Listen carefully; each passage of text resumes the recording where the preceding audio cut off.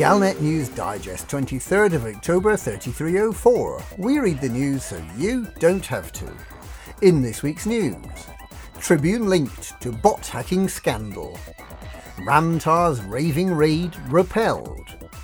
Professor Palin pays for scavenger hunt. The answer to the meaning of exploration.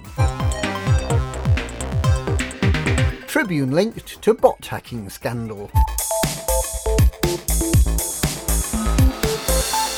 Circumstantial evidence has been used by investigators to link Kingsley Cordova's newspaper, the Mars Tribune, to the recent discovery of spy software hidden in Achilles helper robots. In an unusual move, the Federal Security Service has made its announcement while investigations are still ongoing.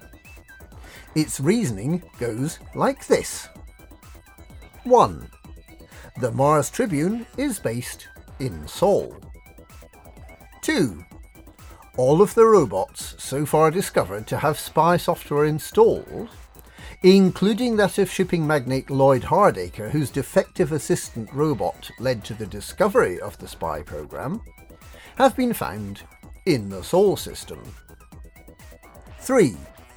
The Mars Tribune has broken several high-profile stories recently, including Jupiter Rochester's husband Thomas Tarai's extramarital affair, Congressman Morgan Unwin's ties with drug cartel The Red Family, and a series of attempted cover-ups by Public Relations Manager Anya Blackriver.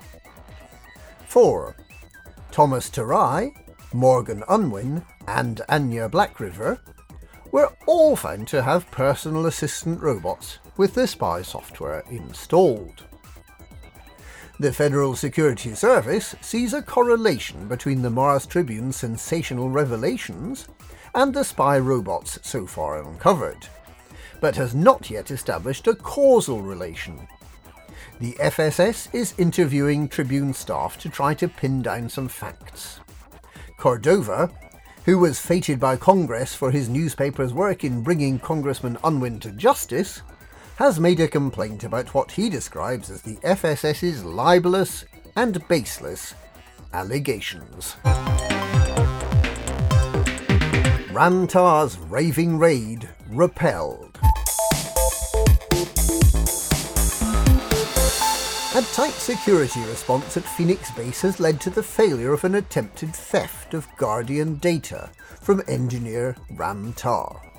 Security Chief Harper Vargas at Phoenix Base, which is the home of xenotechnologist Tar, reports that a small group of intruders used explosives to knock out the base's power network after breaching the site perimeter.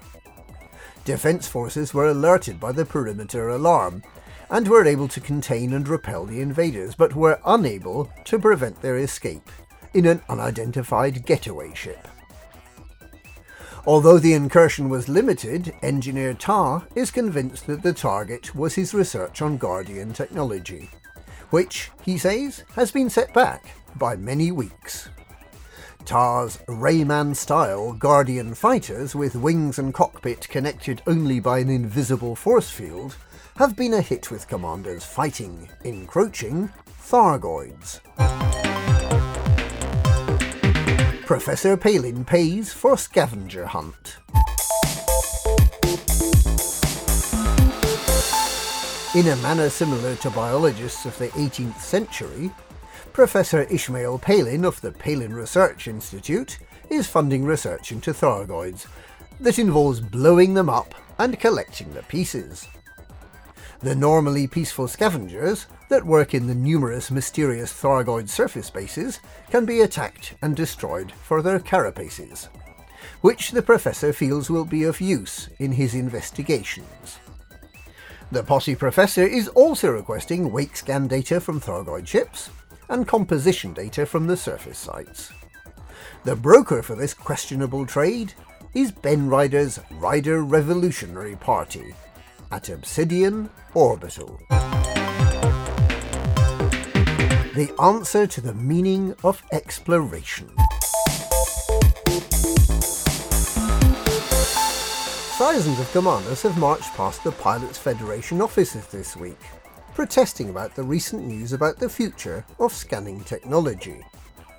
The proposal is that the existing scanning mechanism, that gives quick initial results but which requires substantial effort and in-system travel to get basic information about the bodies in the system, be replaced by a system that requires more skill to operate, but which can give detailed information about the bodies with no travel required.